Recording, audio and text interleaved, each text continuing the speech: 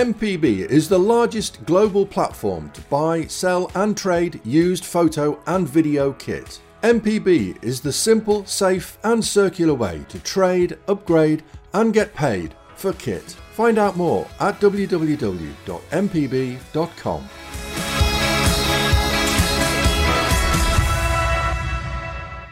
Hello and welcome to the AV Forums podcast for Monday the 13th of March. And joining me tonight are regulars. We've got Ian, we've got Ed and we've got Martin. Good evening, guys. Hello, sir. Good evening. I just did the Jedi hand swipe across the screen. I didn't mean to do that. I'm not mind. Anyway, welcome along to the podcast. If you are watching us live on YouTube, good evening. Thank you very much for your time and for turning up. The chat window is open, so please get your questions in there if you have anything this evening to ask us. If you're listening a little bit later on through a podcast provider, audio only, or you're watching a YouTube video, then leave your comments either on your provider page, on the forums, which is probably the best place to leave any questions. So head to AV Forums, go to the podcast forum and leave your questions in the thread associated with this podcast. And we'll do our best to answer those. And we're going to go through a few bits and pieces of feedback that we had from the last podcast in a second. And yeah, leave us a like, if you don't mind. It seems to help with the algorithm and finding new people and new people finding our cult of AV. So we do encourage you to give us a like if you don't mind. And if you want to hang around, why not subscribe to the channel as well if you're on YouTube. Or if you're using a podcast provider, make sure you subscribe through that so you get every episode of the podcast going forward. If you're not up for the full podcast, you just want to take little bits and pieces and little snippets after the event, we also have another channel on YouTube called AV Forums Podcasts, and those are little snippets that are taken out of the main podcast, focusing on different subjects or reviews that we talk about. So if that's more up your street, go subscribe to that channel, and Andy does little snippets every week from the podcasts, so you can get your fix that way. So this week, what are we talking about tonight? Well, I visited Sony UK back on the 22nd of February. Seems like ages ago now. And that was embargoed until the 1st of March. So that's talking about their new TV lineup.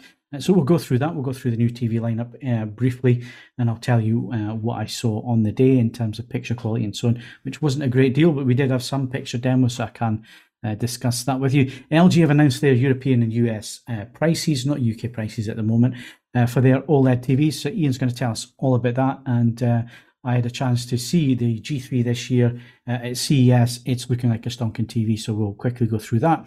Ed's going to answer the question, what is the best British hi-fi electronics firm? Or at least he's going to ask the question. You might not get an answer from him tonight. We shall see. He's also going to review a Yamaha with VU meters. Well worth staying around just for the VU meters.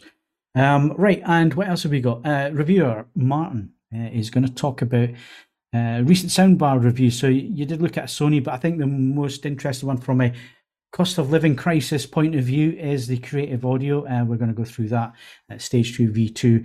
And of course, Ian is going to wrap up all the news in terms of hi-fi, home cinema, gaming, and so on. So stick around for all the latest news. And of course, we'll be answering your questions tonight. And again, like I say, chat window's open. So good evening to everybody that is watching at the moment. Get your questions in there. Right, feedback from the last podcast. So we covered a number of subjects, and we've had some feedback either through AV Forums or on YouTube. First one, Ed, was Bristol Hi-Fi Show. You did your report last time out, having been to the show. So there was a couple of bits of feedback there. Yes, there was. I now need to scroll up frantically for it. Neil Shirley noted the Henley audio stand was fantastic, looked amazing. Second year that Henley had decided basically to be entirely static, and you can bemoan the lack of sort of listening experience, but it does mean they get an awful lot of product onto a stand, and it still looks clean, uncluttered. There's plenty of room to wander around, and there were loads of people who knew what they were talking about to ask questions to. Toonami feedback. I would also like the occasional review of some of the top-end equipment Ed mentioned.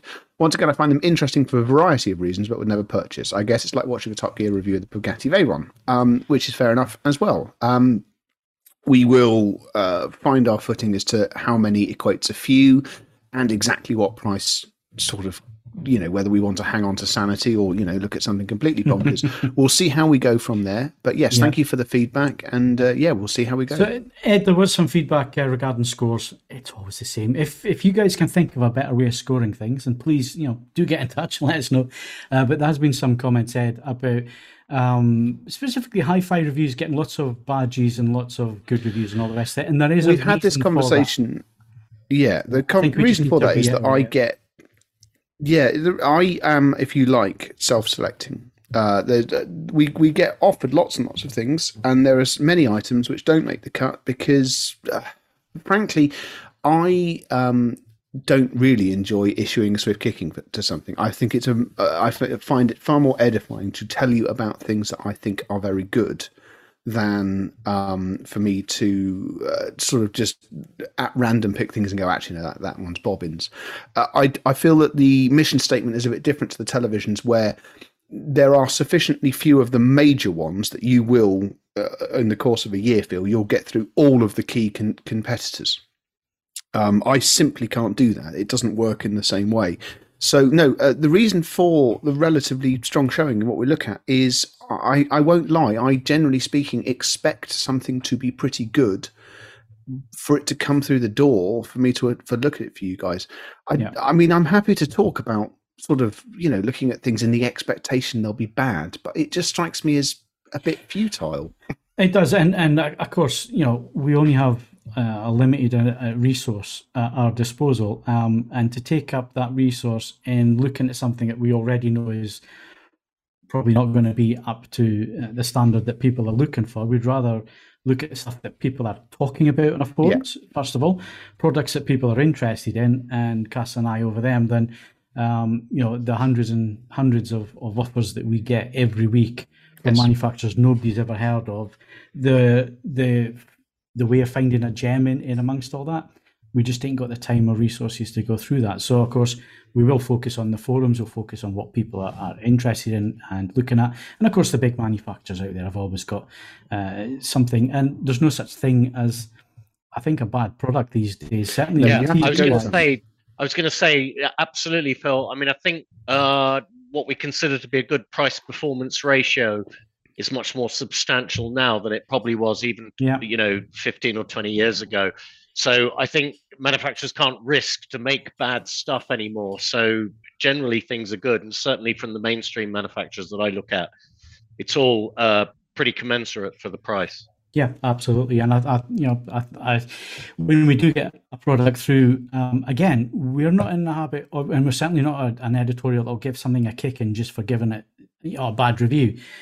I think our goal has always been, and it's why we've always done reviews on AV Forums a certain way, is we're aiming for a better product at the end of the day. And if a product is falling a little bit short, we will highlight where it's falling short and push the manufacturer to look at that product and try and make the improvements that they can to improve the product. Because at the end of the day, we do what we do for you guys out there, the audience, because we consider ourselves part of that audience as well, as part of the enthusiast sphere.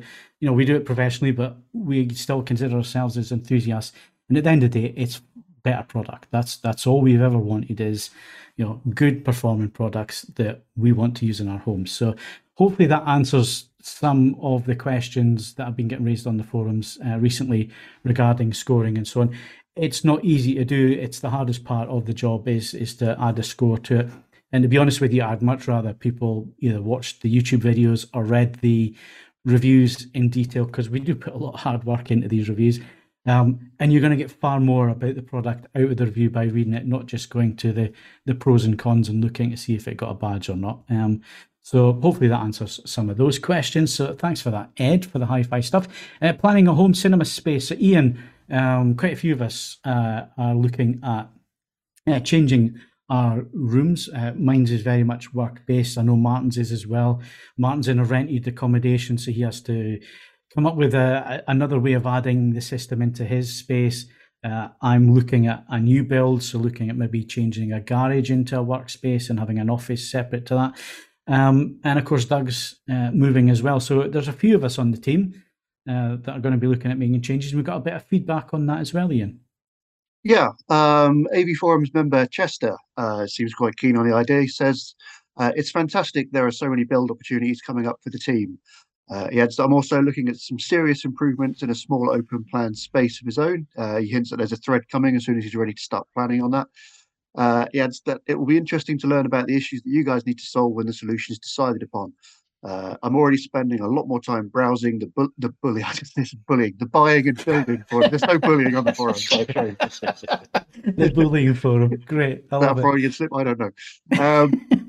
Yeah, he's browsing the buying and the building forums. He has it is truly inspirational. And as someone who checks the forums for some of the From Forums threads that I do, I've got no need to be browsing the buying and the building forums, but I do find them genuinely interesting as well, because there's a lot of great information in there that you can stumble upon almost by accident. So it's definitely worth it. Some of the projects that our members do, go have a look at that forum. It is inspirational, some of the things that they get up to.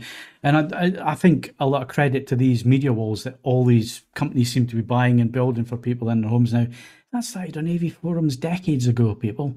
Our guys came up with stuff like that. So yeah, go check out those forums, because some of the projects are stunning, absolutely stunning.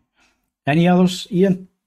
Yeah, one more. This is presumably the same Toonami who commented on the Bristol show, but with reference to the home cinema planning, he adds, I personally would like to hear more about home cinema installations. Whilst I don't have a dedicated room, it's interesting to pick up tips on setups, techniques, equipment, etc. Adds that I'm actually moving to a new build, and I spent more time planning the number and position of networking data, aerial points, etc., than some other aspects of the house. So obviously goes to show that there's a whole lot to think about. Yeah, and I know exactly where he's coming from. I've been looking, again, it's my birthday at the weekend, and I ended up looking at new builds yet again.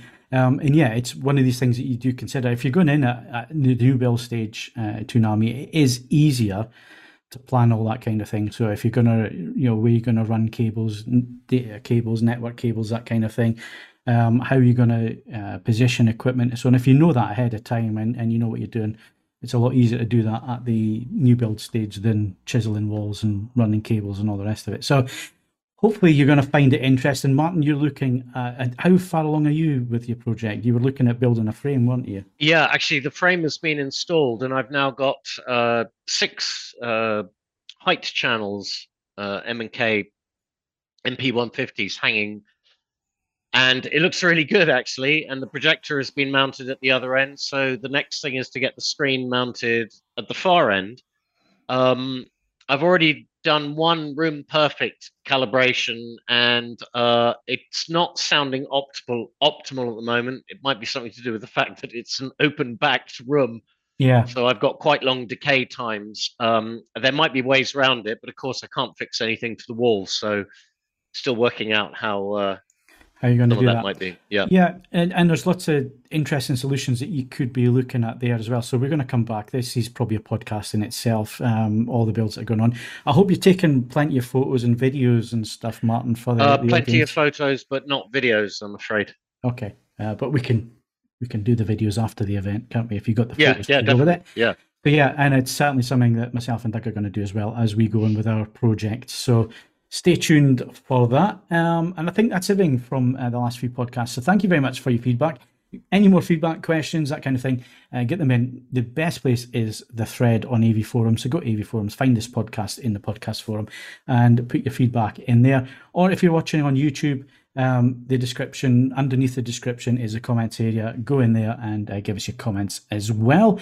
We will answer some of your questions tonight as well for those of you watching us live. So stick around for that. And we'll come back to those very soon. But before we kick off with tonight's show, what have we been up to since the last podcast? Very quickly, Martin, what have you been up to? Just that, what I've been describing.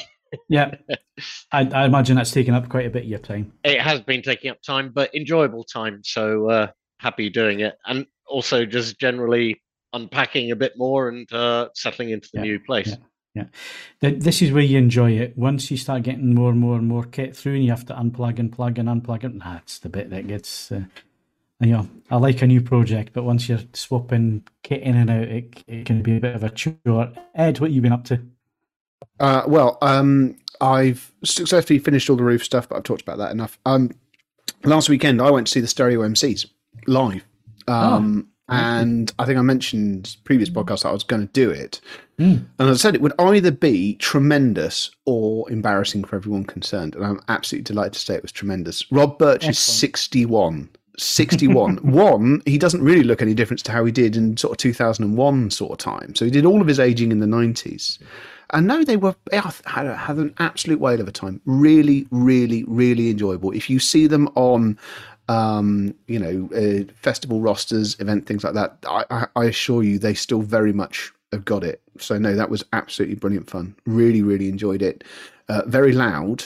I won't be doing too many gigs at that sort of volume because I suppose I have to have some means of telling you what equipment sounds like. But absolutely brilliant. Can't recommend them highly enough. Other than that, I've just been doing the usual, really. I've got a house full of stuff. Some of it's cool.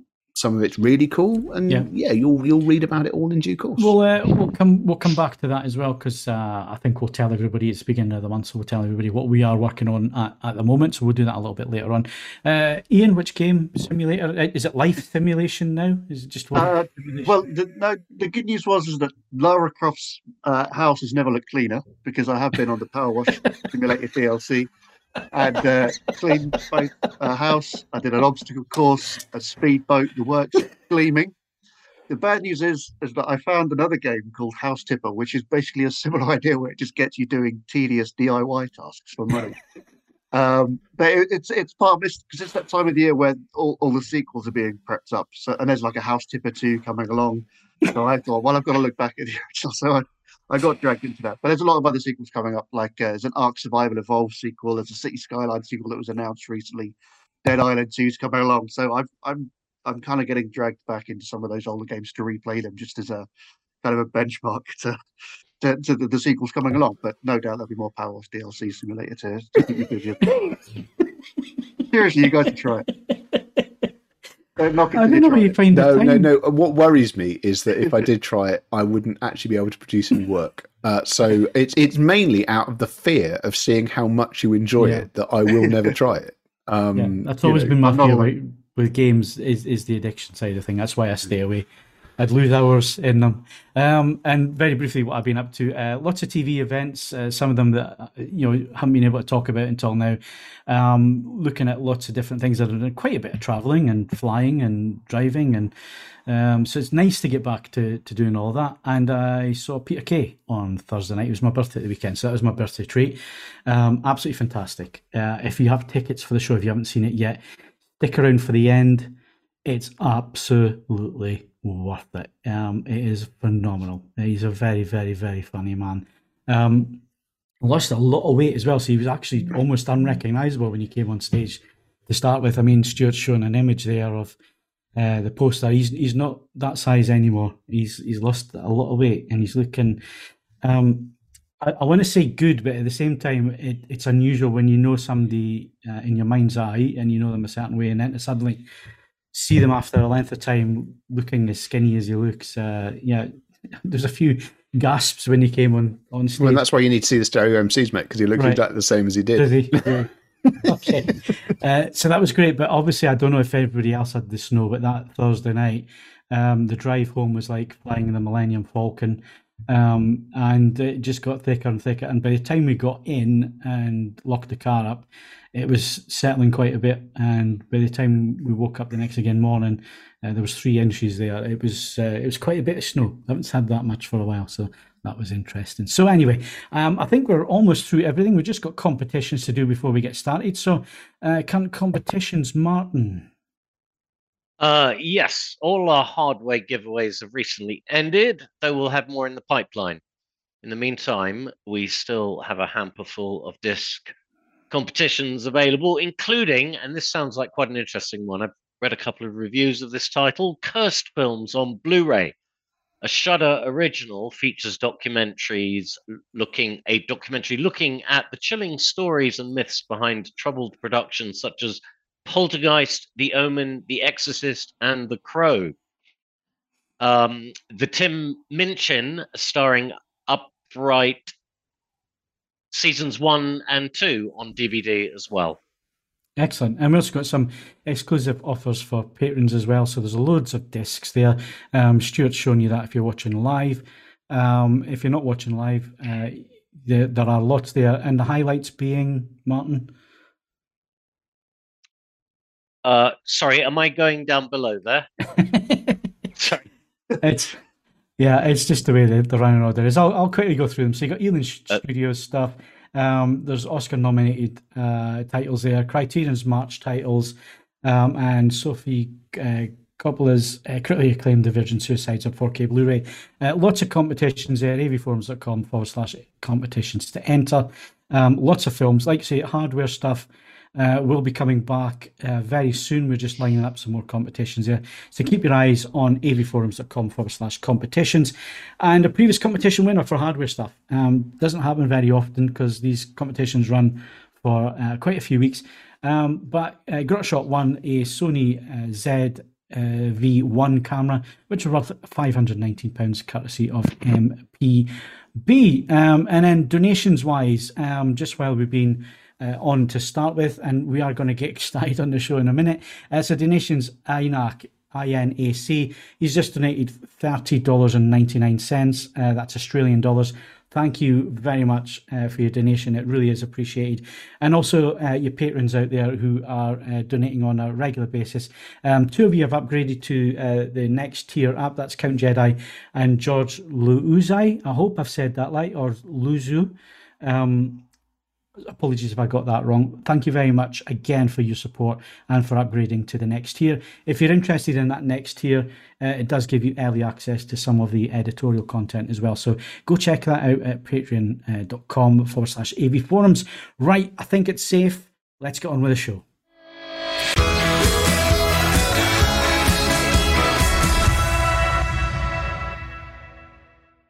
Okay, so we're going to start TV section, and it's been an interesting time because at this time of the year, everybody starts announcing the TVs that are going to come to certain territories. So, Ian, why don't you tell us quickly about the Sony lineup, and then I'll go into it in more detail because I actually went along to the event. But Sony did announce some new TVs.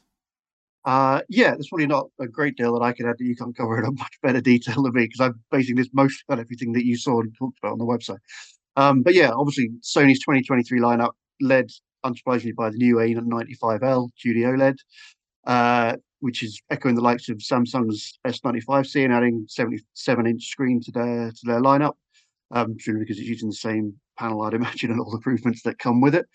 On the mini LED side, it's obviously the X95L upgrade as well, which comes in offering many of the same characteristics as the A95L, but it appears to have a slightly different audio setup, which you might be able to embellish on a little bit. Yeah. And that comes similar 65, 75, 85 inch sizes, and then obviously there's the other models that you jot down the list. So you get the likes of is an A90L, I think, and then on the sort of full array LED territories, you've got the X90L, the X85L, X80L, X75WL, which obviously drop features as they go down, but then you also do get some smaller screen sizes low down the list as well. So, fairly not a predictable list, but pretty much what you would have expected if you had to walk in there and pick out some model names at the start of the show.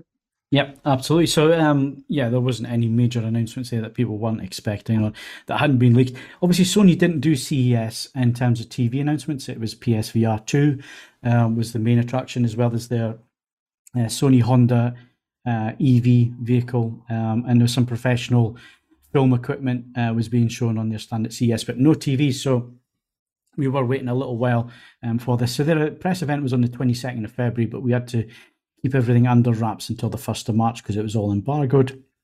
It was the European launch event, so it wasn't just UK journalists that were invited along, and Sony did invite a lot of European journalists as well from all over Europe. So it was a big event. Everybody went in for the press conference where we were told about the models and so on, and then separated out into different breakout groups, which was done by country, and then into different demonstration rooms. So you had design where we looked at the new design of the TV. So the biggest change there is the A95K had a monolith design with a big stand and a slight lean back. Now it has two stands at either end of the set. They can be moved into 3 different positions. So you can have them at the edge, a little bit further in, or standing the panel up so you can get a sound bar underneath.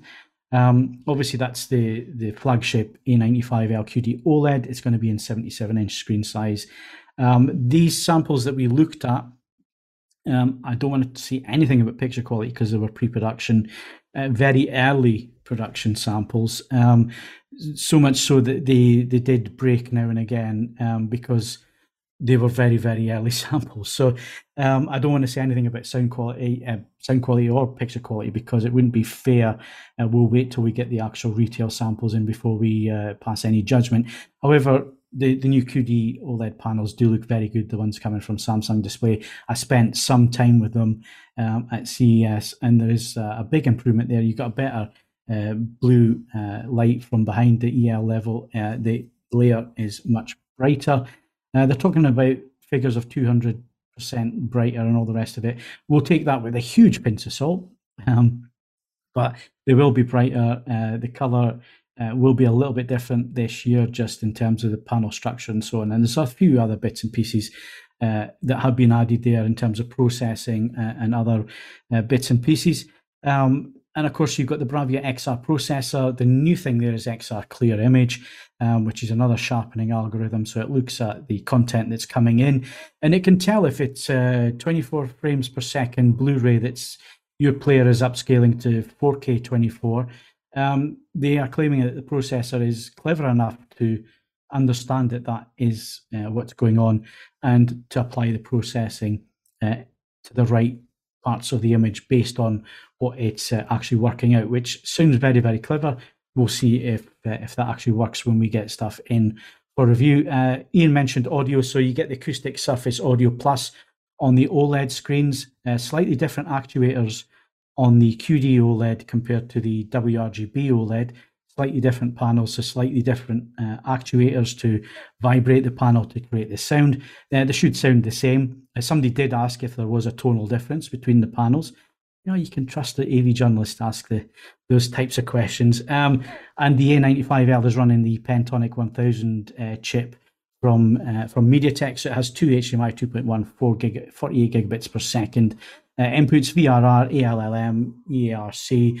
It will do Dolby Vision as well at 120 frames, or they're certainly saying it has support for that. So again, we'll check that out when we get the TV in for review. Bravia Chorus had a few upgrades, and you also get 10 credits, 24 months with the top sets there as well. So that was QD OLED. Again, I can't pass judgment on the image quality just because it was a pre-production. The X95L, which is the mini LED, we had a couple of demonstrations with that in terms of picture quality. Sony will never, ever, ever tell you how many zones or mini LEDs are being used or what the processing is doing and so on, but they have made some improvements. Those were shown through the demos. Again, manufacturer's demos, so take with a pinch of salt, but certainly the XR backlight master drive looked a lot better on this year's model compared to last year's X95K. The areas where you're really going to notice it is there's less blooming suppression, so there's less of the highlights being dimmed down to stop the blooming around them. The black bars, there's not as much pollution into the black bars. And again, it was shown next to a master monitor. They're going for that look. But they also added a new standard mode, which looks a lot warmer than the usual blue look that standard mode will have. So it looks brighter than custom, and custom being the most accurate to the industry standards. It's a little bit brighter, but it tries to retain a bit of that filmic look, a bit of the look of the mastering monitor. So that was an interesting demonstration as well. So those are the two flagship TVs, Mini LED and QD OLED. Just under that, you've got the OLED or the WRGB OLED, which is an LG panel. It doesn't have Meta and it doesn't have MLA. It's the A80L, so obviously replacing the A80K, 55, 65, 77 and 83 inches in this OLED. It has the XR processor, it has a clear image feature, it has acoustic sound audio, surface audio. Again, it's got Bravia Core, it supports all the HDR formats, Dolby Vision, HDR10, HLG, etc., etc. So it looks like a nice mid-range OLED TV in there if you can't quite stretch to the QD OLED this year. And then we got just under the mini LEDs, you're then into the full array local dimming backlight sets from Sony as well, which Ian mentioned. So if you want to deep dive into it, go read the thing on the forums that I did a full write-up. There is also Sony's press release attached onto the end of that, and there's also a video where I interviewed Gavin McCarran from Sony. Gavin is always up for an interview at the beginning of the year, telling us all about the range and all the models and all the differences. And there's insert shots that I got nice arty looking shots and so on in the videos as well. So if you want a closer look at the TVs, you can do that through the video as well. So that's Sony. They announced their TV lineup. LG did an event on Friday the 3rd of March. I was unable to attend that event because I was actually at a family wedding, but I have seen the flagship from LG, the G3. It's a very, very, very impressive TV. They have made a number of changes, MLA, Meta, all that kind of thing, which LG LG Electronics are calling a completely different name because LG Display called them those names. It gets all very confusing, but it looked like a cracking TV there. So we'll tell you a little bit more about that probably in the next podcast, but that certainly covers the Sony TV event. And like I say, the video and the article is up there as well if you want to go and have a look at that. So moving on, Ian, LG have announced the pricing.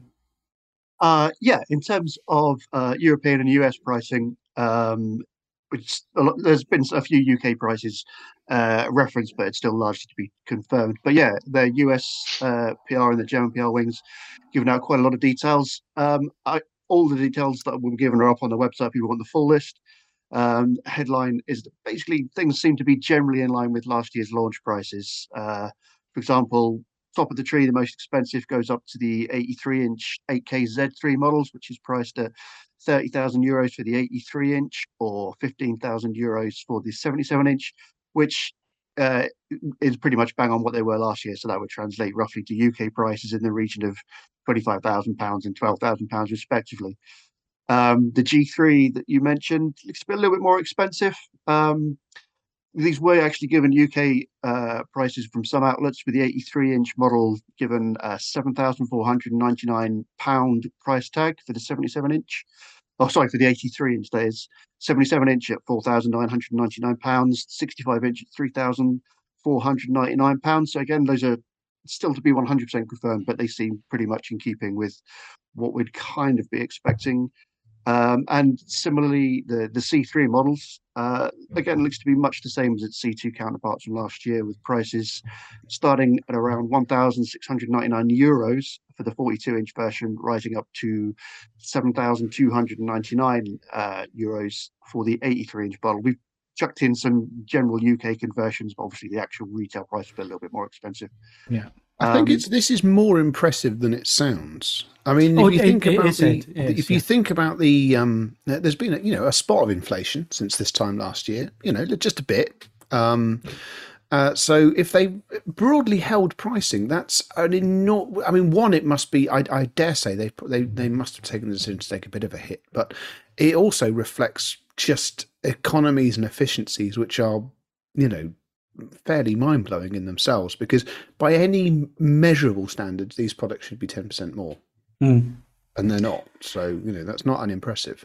Yeah, no, I was expecting them to be a little bit more expensive than they actually have turned out to be. I mean, we're still waiting on official UK price, and it hasn't quite been announced just yet. I expect it probably the end of this week we will know a lot more detail. But yeah, it's another impressive lineup from LG. The thing is, I think that the thing that people need to take on board is that there is now a definite split from C to G. It always used to be C and G used the same panel, the same processor, and it was just cosmetic differences.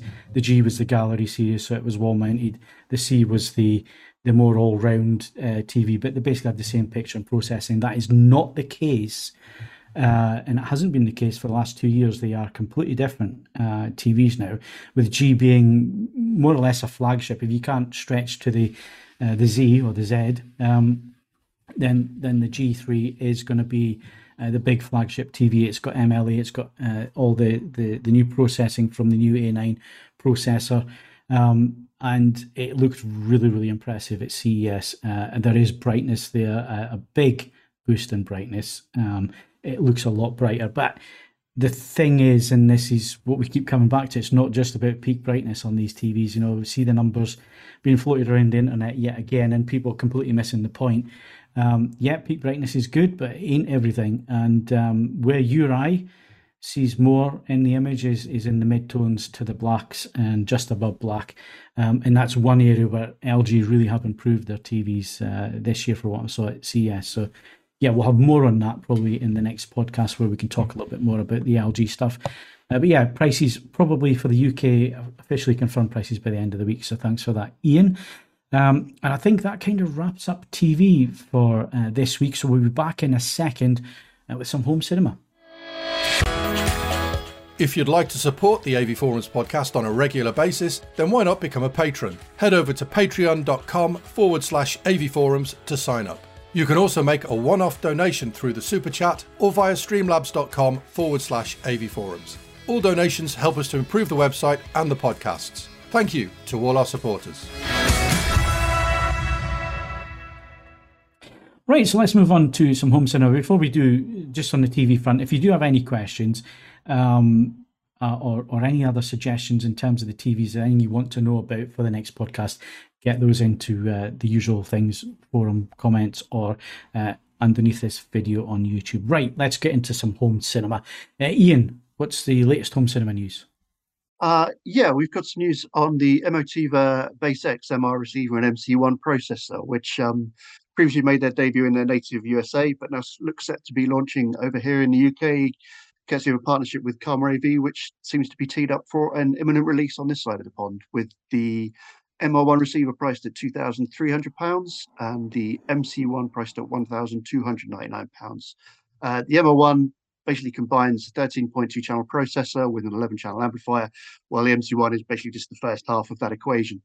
So the MR1 also comes with the likes of Dolby Atmos, DCSX support, plus all things 4K, HDR10, HDR10 Plus, Dolby Vision, along with Emotiva's own EmoQ room correction system in there as well. So it's not a product that I'm particularly aware of much myself, but it certainly looks like an interesting proposition coming over to the UK sometime very, very soon. Yeah, and Martin's already got his name on that one for the MC1 anyway for review. Any idea when that's coming in, Martin?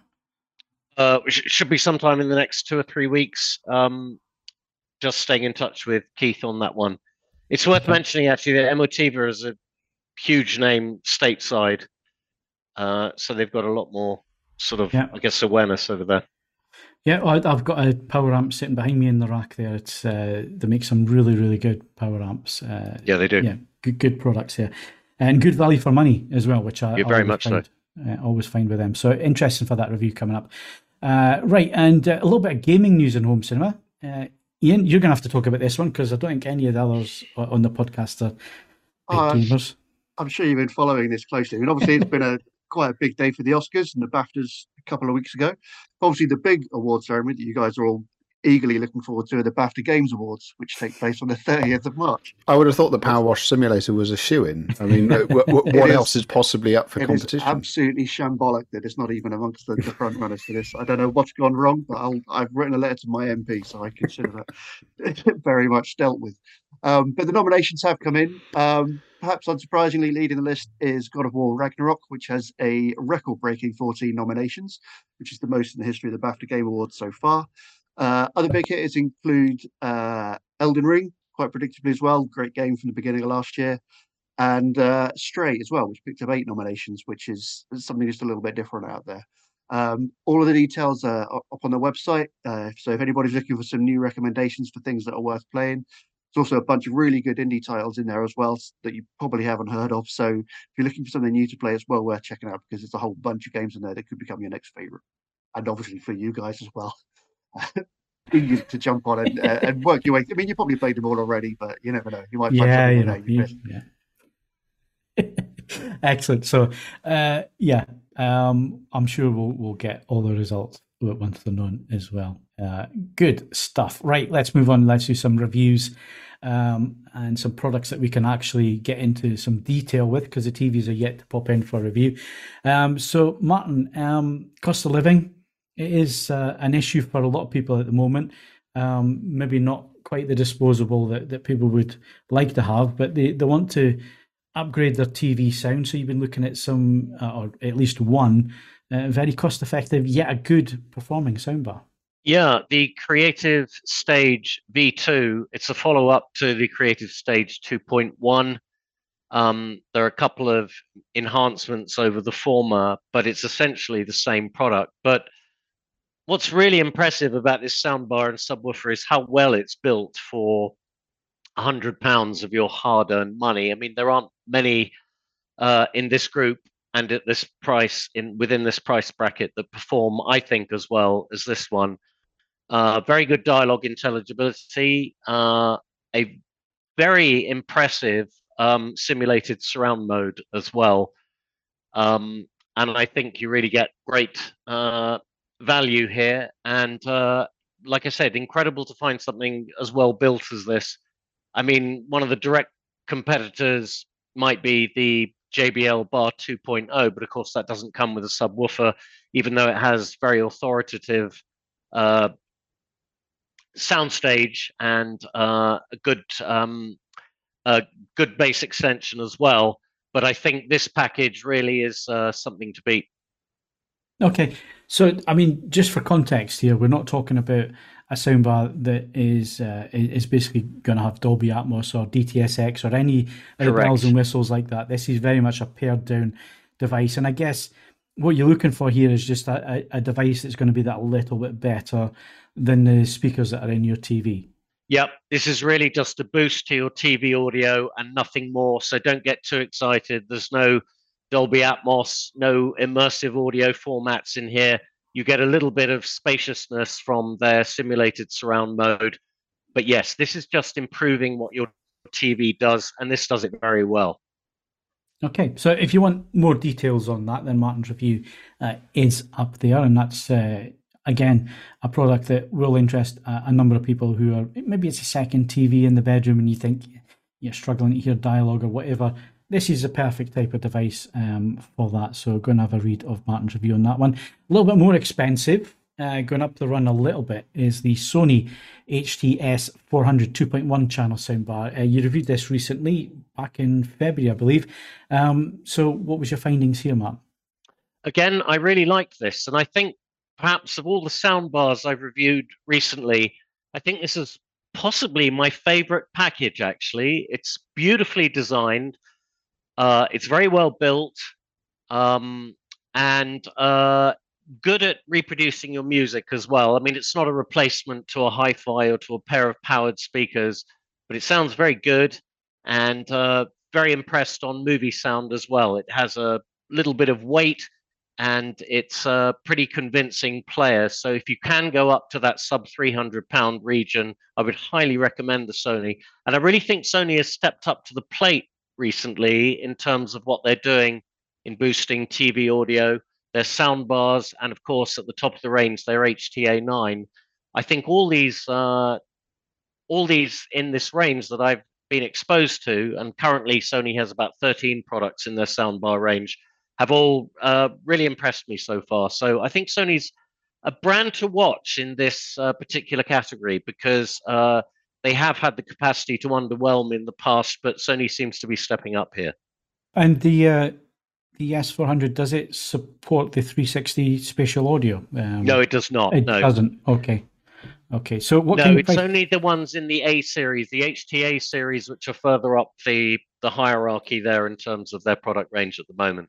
All right. Okay. So again, what are we talking about in terms of immersive audio and so on? Again, it's 2.1 again. So your 0.1 being dealt with by the subwoofer, 2 drivers in the main bar, and that's all you get basically. But again, it's a pretty competent player, looks good build, and I think was good value. Okay, excellent. And again, if you want to read Martin's review, it is up there on AV Forums. So if you are looking for a soundbar a little bit further up than the Creative, a little bit better sounding, a little bit more control, Martin, than the Creative. Pretty much the same feature set, actually, not too much different. But what you are getting as you go up the scale, obviously, the Creative at £100 does not sound as impressive as this Sony soundbar at just under 300. Yeah. So you've really got to keep that in mind, and you do get more for your money when you're looking at these kind of products. Excellent. Right. So before we move on any further, Martin, what have you got coming up for review, home cinema wise? I've got the Amazon Fire TV Cube coming up soon, and hopefully a pair of powered speakers by Klipsch in the not too distant. And I've also got the Yamaha YAS 209, which is another soundbar coming down the pike as well. Excellent. And anything that's already in the system that hasn't turned up yet? I think there is one in there, isn't there, that you're looking at the moment? Were you doing the compact Yamaha? The C30A. Yes. Yes, that should be published soon, I'm hoping. Yep, excellent. Okay, so look out for those reviews. Coming up from myself, I've had quite a few deliveries recently. Some short videos coming up of those in their boxes, because we all not like to look at cardboard boxes with the names of the products on the side. It seemed to do great numbers, so it's great that people are interested in that. So in terms of ultra short throw projectors, I am looking at 4Movie. Their laser projector has turned up. I'm also looking at the Hisense Pro, P1 Pro, PX1 Pro UST. So those two have arrived. I'm also looking at an Optoma projector, which is sitting in a box over in the corner there. I'll be getting that out soon and starting on that. In terms of TVs, I've got a couple of budget TVs in at the moment, but sitting behind me on the stand being reviewed and being measured today actually is a TV from Sharp, under £500. It looks pretty good so far. Full review coming up on that one soon. I also got a TCL sitting on the floor over here. That is the C835, so mini LED TV, just sitting on the floor there. You can see it over here in the background there. So quite a few products sitting there waiting to get done as well. And also a couple of lifestyle products, which I'm having a look at the moment. One is a hi-fi speaker that is very, very good, powered, and it looks like nothing you've seen before. So keep your eyes out for that. It's green in colour. That's all I'm going to say. Does this mean I get to start looking at TVs? Like, yeah, it's a TV. If you want. Oh, brilliant. If you want, I've got some, there's some cheapies that you can have a look at, Ed. I'm sure you'll enjoy it. I suspect it would be an illuminating experience for all concerned. Yeah. There'll be some criticisms. So anyway, that's reviews coming up in terms of TVs, home cinema, and so on. Right, so I guess next we'll be doing Ed's hi-fi section. If you enjoy the podcast on YouTube, then please like and subscribe. If you're listening to the audio version, then please leave us a rating on your podcast app. We invite you to email questions and feedback to podcast@avforums.com and join in with this episode's discussion thread in the podcasts forum at AV Forums.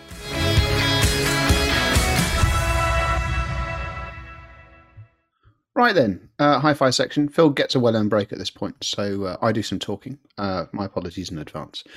Right, first of all, we've got some news, and as I understand it, Ian, we've had American processors and power amplifiers for AV, and it's the Canadians' turns, because we've got new things from Sim Audio. Yes, indeed. Yeah, just to quickly go over, because this is a story that only dropped today. Basically, the Moon series by Sim, or the Moon by Sim Audio range, to give it its full title, has announced another upgraded model with the 250i integrated amplifier, which first launched back in 2013, I think. It's had a few upgrades since then, and it's now getting a new 250i V2, which basically adds a few new features, which include refined circuitry. It comes with a new shelf to power supply, and perhaps most interestingly, some people, the addition of an MM-Phono preamplifier, so you can hook up your turntable directly. Yeah, I mean, if you like, this is I was reading your piece on this. If you like, there's nothing truly radical's gone on here. There's only two things that are of note. Well, really, two things of note. That first, obviously, they've got. It's been a while since we've looked at a Moon product. We do intend to look at this one actually. But they've historically done rather well whenever we have looked at anything they've made. The second is that I don't know how they've done it, considering they are made in Canada. they've held pricing or held closer pricing for this new model to outgoing ones than I was expecting. So I don't want to pretend for a second that a whisker over £2,000 is money you lose down the back of the sofa, but it winds up looking quite competitive compared to a number of sort of key rivals. So if it's built to the same standards that normal Moon stuff is, and it sounds like normal Moon stuff is, this could be quite a piece of kit. So as I say, it's on the list of things to look at. So hopefully this will turn out to be one of the pleasant surprise products of the year. So we'll see where we go from there. And then at a more affordable and then arguably more important point, we've got new things from Sonos as well, don't we? Yes.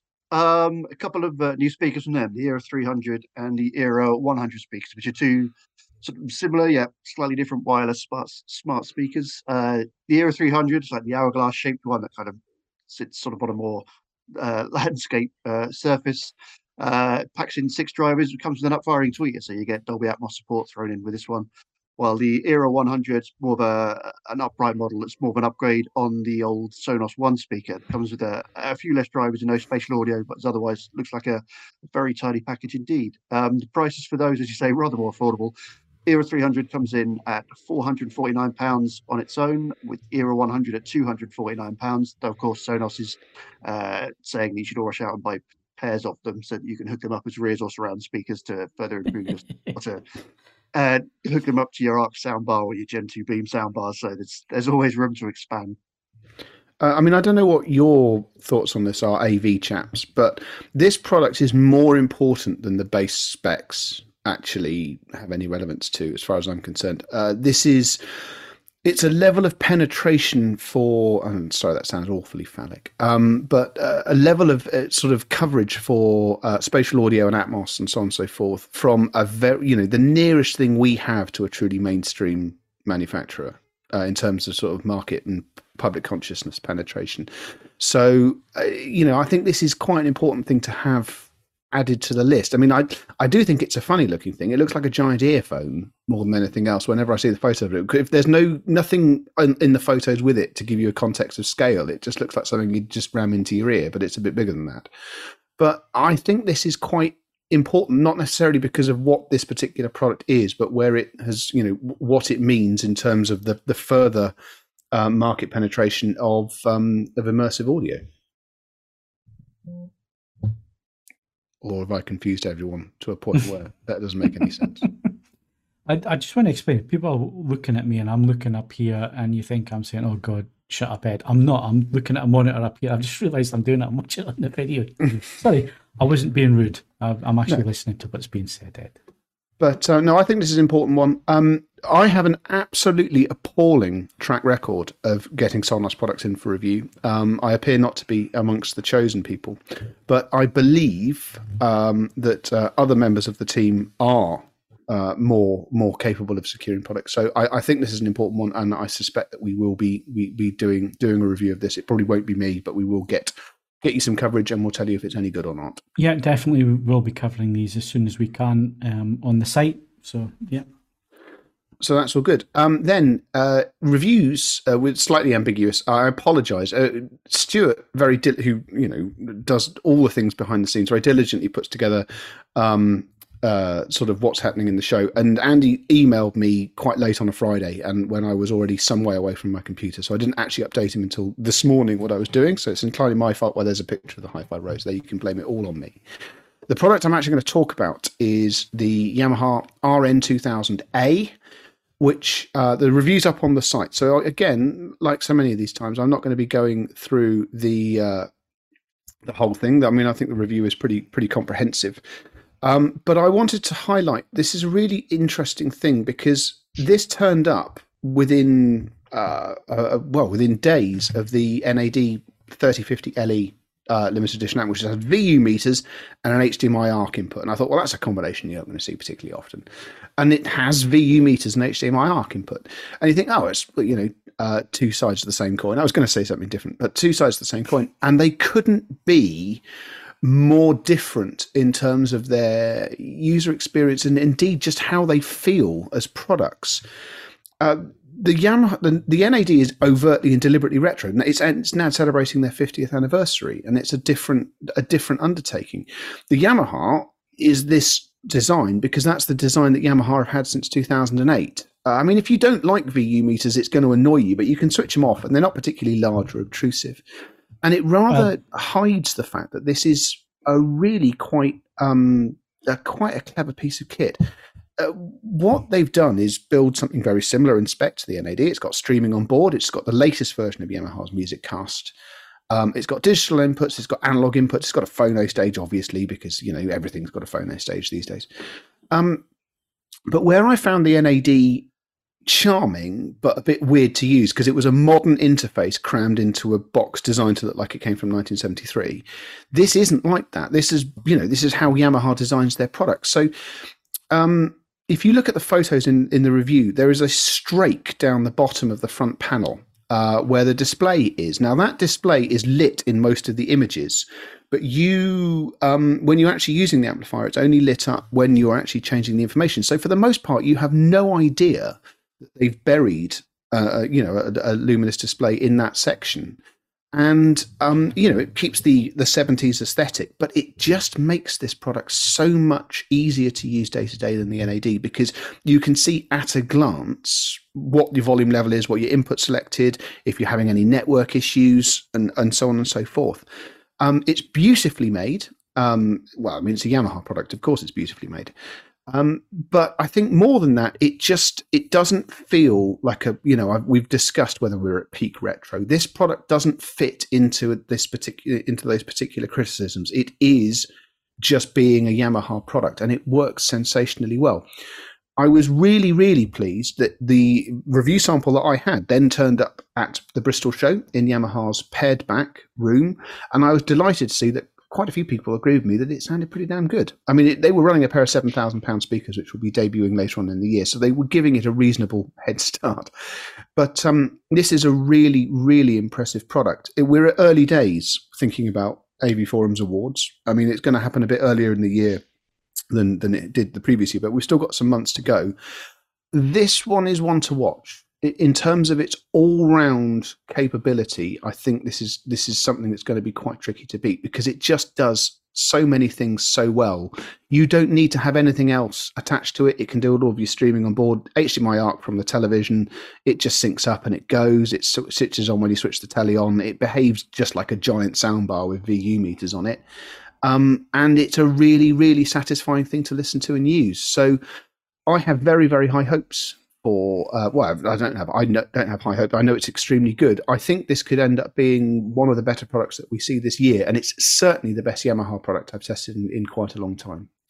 I do like the silver and black finish. It looks really... Yeah, I was really taken with it. It's a lovely, lovely thing to listen to and use and live with. So well done, Yamaha. The most important question, Ed, you know what's coming. How accurate are the VU meters? Right. Unlike with the Macintosh reviews, I wasn't able to borrow my friend to do a really, really drill down test on them. But if we take the NAD ones to be not accurate at all, they are completely decorative. These aren't bad. I faffed with a voltmeter briefly, and I think they are within. They're going to give you a reasonable understanding of what's going on, and they also, it must be said, they're nice quality items. They're decent movement, and the way that Yamaha illuminates is full 70s. They don't do the backlighting like Macintosh. They just do lighting. Downlighting, yeah. And I'm sure that it is not the same incandescent lighting as would have been the case in the 70s, because that's hopelessly inefficient, but it does look very much like incandescent lighting. So the attention to detail is nice, and it's got a lovely remote control as well. So they've done all of those things. You guys have been talking about what you've got coming up for review. I thought I'll briefly give some edited highlights of what's coming for 2-channel. In the tank and good to go. We've got 2 sets of wireless speakers that you attach to, not like a soundbar, but not speakers. One is fairly expensive from Switzerland, because most things that come from Switzerland are expensive. And one is not expensive at all from Scandinavia. And, they both have pros and cons. You can see what we've got there. So Audio Pro and Piega. there is a dual turntable. There's a blast from the past. And not only is it a blast from the past with the name, it's a turntable that actually puts the needle on the record itself. And people have been asking me to review one for donkey's ears. And I found, the dual was offered to me, and, the spec is rather good. So if you have been waiting for me to review a turntable that doesn't require you to be hands-on all the time, you just have to contain yourself until Phil decides to put it up. And then finishing things off, there is the the new Sennheiser HD660S2 open back over ear headphone. I am nervous about this one because the 660 not so much, but the HD650 has an actual fan club, both on the forums and in the wider AV community. There are people. Oh, pitchforks! I can see the. There are people who genuinely consider that once you've got that, you do not need another headphone. Which means that making any criticisms of it comes with certain risks. But needless to say, you can see what I think. I'm spoilers. It's pretty good. It's not perfect, but it's pretty good. So those are what we've got in the tank and good to go. In terms of product coming up, I've got planar magnetic headphones from a company I've not heard of before, which I'm rather looking forward to.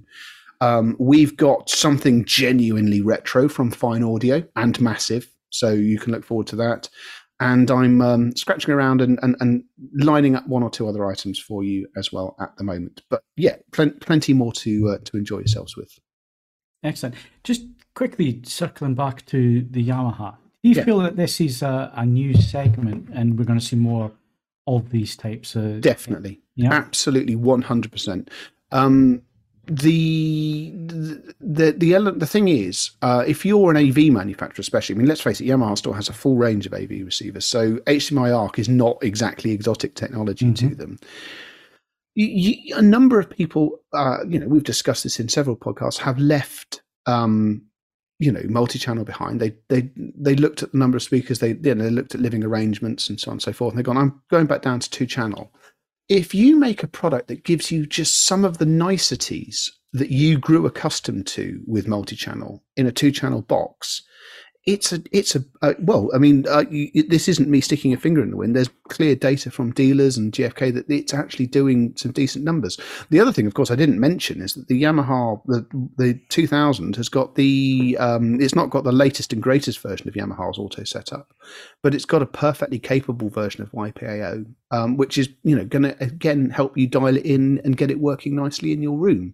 So yeah, Phil, this is an area to watch because effectively, I think you're going to see certain stereo amplifiers actually become a bit more minimalist again. So they'll get, certain companies are actually going to get shot of digital inputs and go, well, actually, it's a line level amplifier. You attach what you like to it, and then at the other end, you're going to have things which are basically all-in-one systems in all but name, and they are, 2-channel.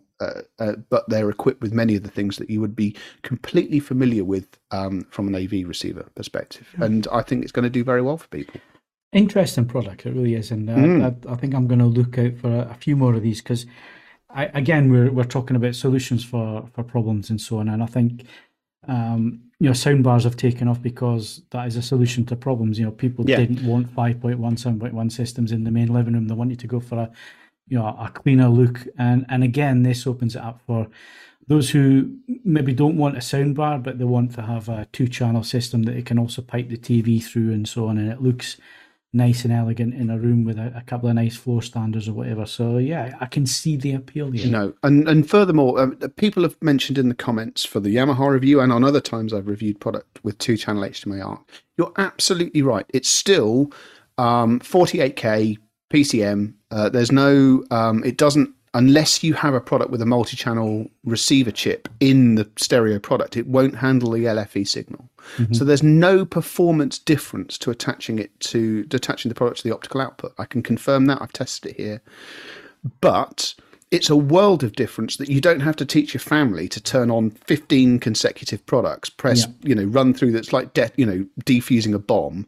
If you turn your television on and the Yamaha's connected to it, the Yamaha turns on, selects the HDMI input, and just works. And I dislike the term Wi-Fi acceptance factor. it's in its own way derogatory, but there is absolutely no harm in having products that your family doesn't have to sit down for an evening's training to learn how to use. Yeah, and in a world where everything is getting so complicated now, and it's nice and refreshing to have that ease of use and being able to pick up one remote and everything just work the way you want it to work. So it looks like an excellent product and a nice little market segment that's building nicely there as well. Right, now, Ed, you wanted to finish off your section by asking a question. Asking a question. Well, it's a question that was asked of me, and we were asked. I'll dig it out. It's in the running order. So who was it that asked it? Actually, it wasn't. There's no name attached to this, but it's been asked on the forums, what is the best British audiophile hi-fi electronics firm? And it's a good question, not least because, there's a saying about opinions, isn't there? We've all got one. As far as I'm concerned, there's one company is head and shoulders above all of the others, and I'm not going to say who it is because I feel that would spoil the fun. I will keep tabs on this thread, and I will make my feelings known at a later date. But I would like to bring it to a wider attention. I'd like to give people the opportunity to make their thoughts known, because I think you can make a credible argument for at least 5 or 6 different companies, and it comes down to whether you feel it's about technological innovation. I was just about to ask what the context is. Well, this is the thing. Do you believe it's about technical innovation? Do you believe it is about simply doing something quite conservative, but doing it consistently brilliantly? Or do you believe it's about changing the market beyond recognition? Because if you do that, then there's another candidate stands out immediately over and above the one that I would suggest is my greatest. So no, by all means, make your thoughts known, and if you show you yours, I'll show you mine. So I think that's the fairest thing I can say. Right. So Stuart's put the thread up, and I'm struggling because it's a small screen up. I think it's Piper Cub that asked the original question on the forum. So go read the thread. He's saying emphasis on sound quality. In that case, I still don't change my opinion on that. But I think there's more to it than that. In the same way when you're talking about the greatest car manufacturer, because that's an argument that can run around. It's not just about who's made the most racing cars, and it never should be. So I think that there are other criteria on which this should be considered. And I look forward to a polite, civil discussion where no one is rude to one another, and we'll see where we go from there. So so we'll have to follow up on this in a future podcast and see. It's probably going to be a full podcast with everybody's opinions on the phone. We'll pre-record it as well. We'll save it for one where I do some drinking, and we'll see where we go from there. Right. Well, I will wrap up, as is tradition, with album/vinyl and playlist of the week. Album vinyl is one and the same this week. It's not to say that there weren't some good things that came out, but those of you who've listened to these things for some time will know that when I'm not talking about BP electronic music, I have a particular determination to fly the flag for world music, because it gets a terrible rap, and there is truly this is a literal world of brilliance. Now, one of the leading lights from the last century was a guitarist from West Africa called Ali Farka Touré, and he died some years ago. And I thought I had everything that there was to have about Ali Farka Touré. This album called Voyageur is, largely speaking, material either that has been performed in an arrangement which has never been heard before, or in one or two cases, genuinely songs that have never been heard before. And I was completely blown away the fact that it exists at all. You have to sit down and listen to this in the context that you aren't going to understand anything of what's going on unless you happen to speak any of. I mean, he spoke many West African languages, and I speak precisely none of them. So, unless you are conversant, none of it's going to make any great sense. But my word, that man understood rhythm, and he was able to play 15 or 16 different stringed instruments and a variety of percussion things. He was absurdly and unreasonably talented, and he put Mali on the map musically. It's on all the major streaming services. It's on vinyl, and I flag it as vinyl release of the month because every single piece of vinyl I've ever bought to do with Ali Parker Torre, all the way back to some quite elderly ones from the 1980s. It's all and if you want audiophile pressings, this is somewhere to look for. They are absolutely sensational. So yeah, look, give it a listen, see what you think. If you absolutely can't countenance that, I would say that the Manchester Orchestra, which despite their name is not an orchestra, it's a band, they released an EP this week as well, which is on all the major streaming services. It sort of was discounted from Album of the Week because it's not an album, but that's a damn good listen as well. And there's lots and lots of things. I mean, every Friday, all of the streaming services dump a massive volume of new music. It's the best day of the week. Forget all this, streaming services dribbling an episode out. Music streaming services, you get everything, and you can sit down and just get going, and there will be something that absolutely blows your frock up, regardless of what it is that blows your frock up. So yeah, that's all good.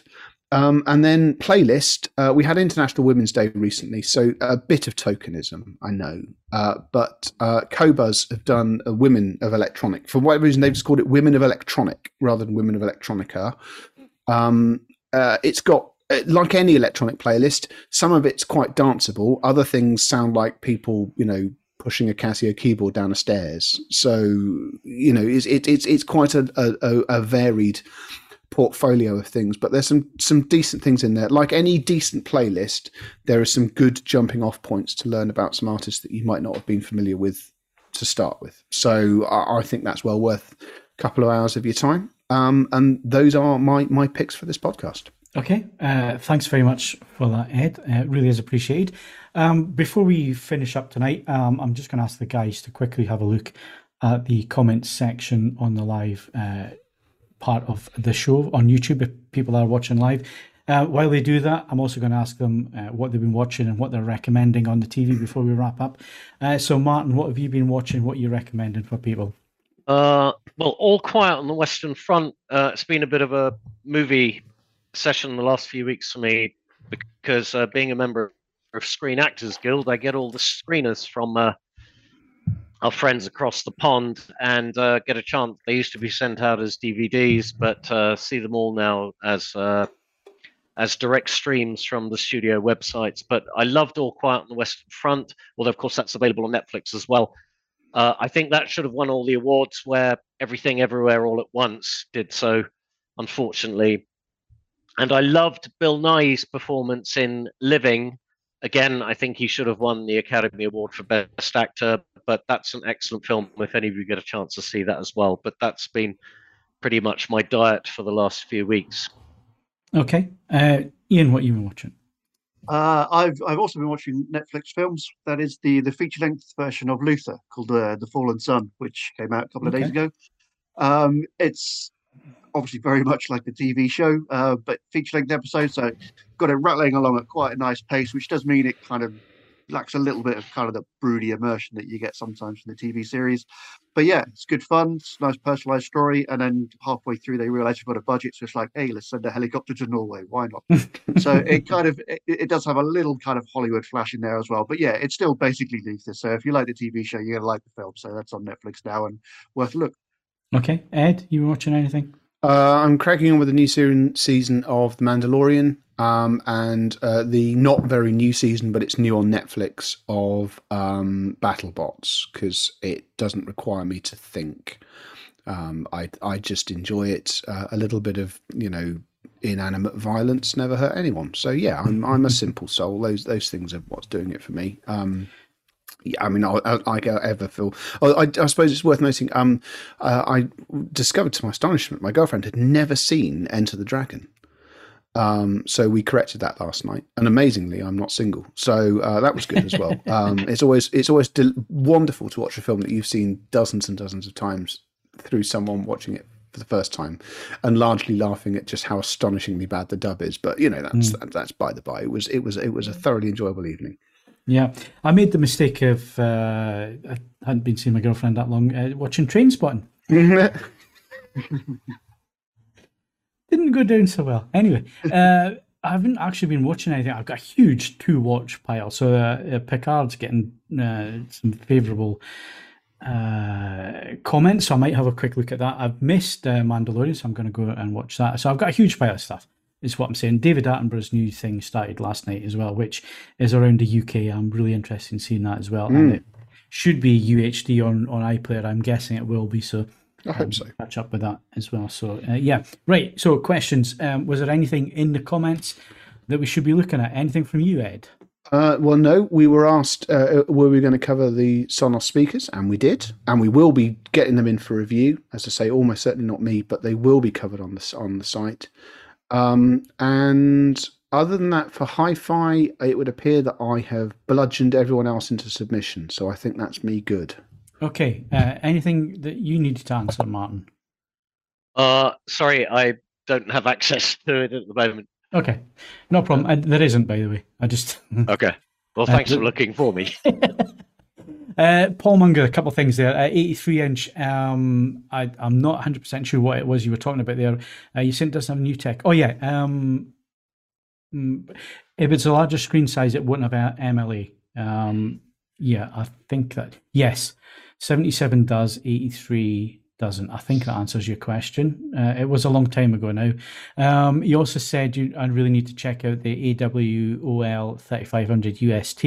If they send it to us, we will review it. 4Movie took a little while to come through, but it has arrived now, so I do have that in for review, as well as the Hisense. So yeah, if they want to send it through for review, we will cover it. Sometimes it just takes a little while for these smaller companies to send things through to us. Stevie DR, the EARC issue. So you're talking about two HDMI ports, the two 2.1 ports being 48 gigabits per second. Usually one of them is the EARC port, which means if you want to use a EARC item, you lose a 2.1 port. It is an issue. I have raised this a number of times with manufacturers. The answers are long, complicated, and political at some point. So there are reasons why that isn't the case, but I do know that there are manufacturers who are looking at this and looking for solutions to the problem. If they're going to provide 2.1 ports and only two of them, then a 2.0 port should be able to do EARC and should be used, so it keeps you having the 2.1 ports available. So I do know some are looking at that. I know some of them are political as well. So it has been asked, it has been put to them. Anything else? I think we've covered everything else for the live. If you are watching us or listening to us a little bit later in the week on the recorded version, and you have questions, please do send them in. Easiest way to do that is AV Forums. Find the podcast forum at the bottom of the forums and reply to the thread for this podcast in there, and we will collate those and bring them to our attention for the next podcast that is actively happening. So if you leave a question there, it will get asked and answered. And of course, there's also YouTube. YouTube might get picked up, might not. So the best one is AV Forums, because that will be manned. That thread is always read, so we will pick up from there. But yeah, leave your comments, leave your feedback, and so on. But that's it for tonight. My thanks to Ian, Ed, and Martin. Thank you very much, guys. No worries, sir. Thank you. Obviously, the next AV Forums podcast is the Movies Edition. That is Monday, the 20th of March. So stay tuned for that one. And this podcast, talking about hardware, we will be back in 2 weeks' time on the 27th of March. And that starts at 7 p.m. If you're tuning in next week for the Movies podcast, that starts at 8:30 if you want to watch live. If you've enjoyed this podcast, then please do give it a like and subscribe. It really does help us in terms of pushing the podcast up and more people finding it. So please do that. It is appreciated. Thank you for all your support as well. Everybody that supports through Patreon and so on. Don't forget, you can also follow us on Twitter and Facebook. You can also find us on Instagram with some nice photos of people's home cinemas. And of course, bookmark avforums.com for latest reviews, news, and videos. And if you're listening on a podcast provider and they allow you to leave a ranking, then please do that, because again, it does help people find this show and find us in the recommendations lists. I'm Phil Hinton. Thank you very much for watching and listening. And don't forget the Movies podcast next week. Good night.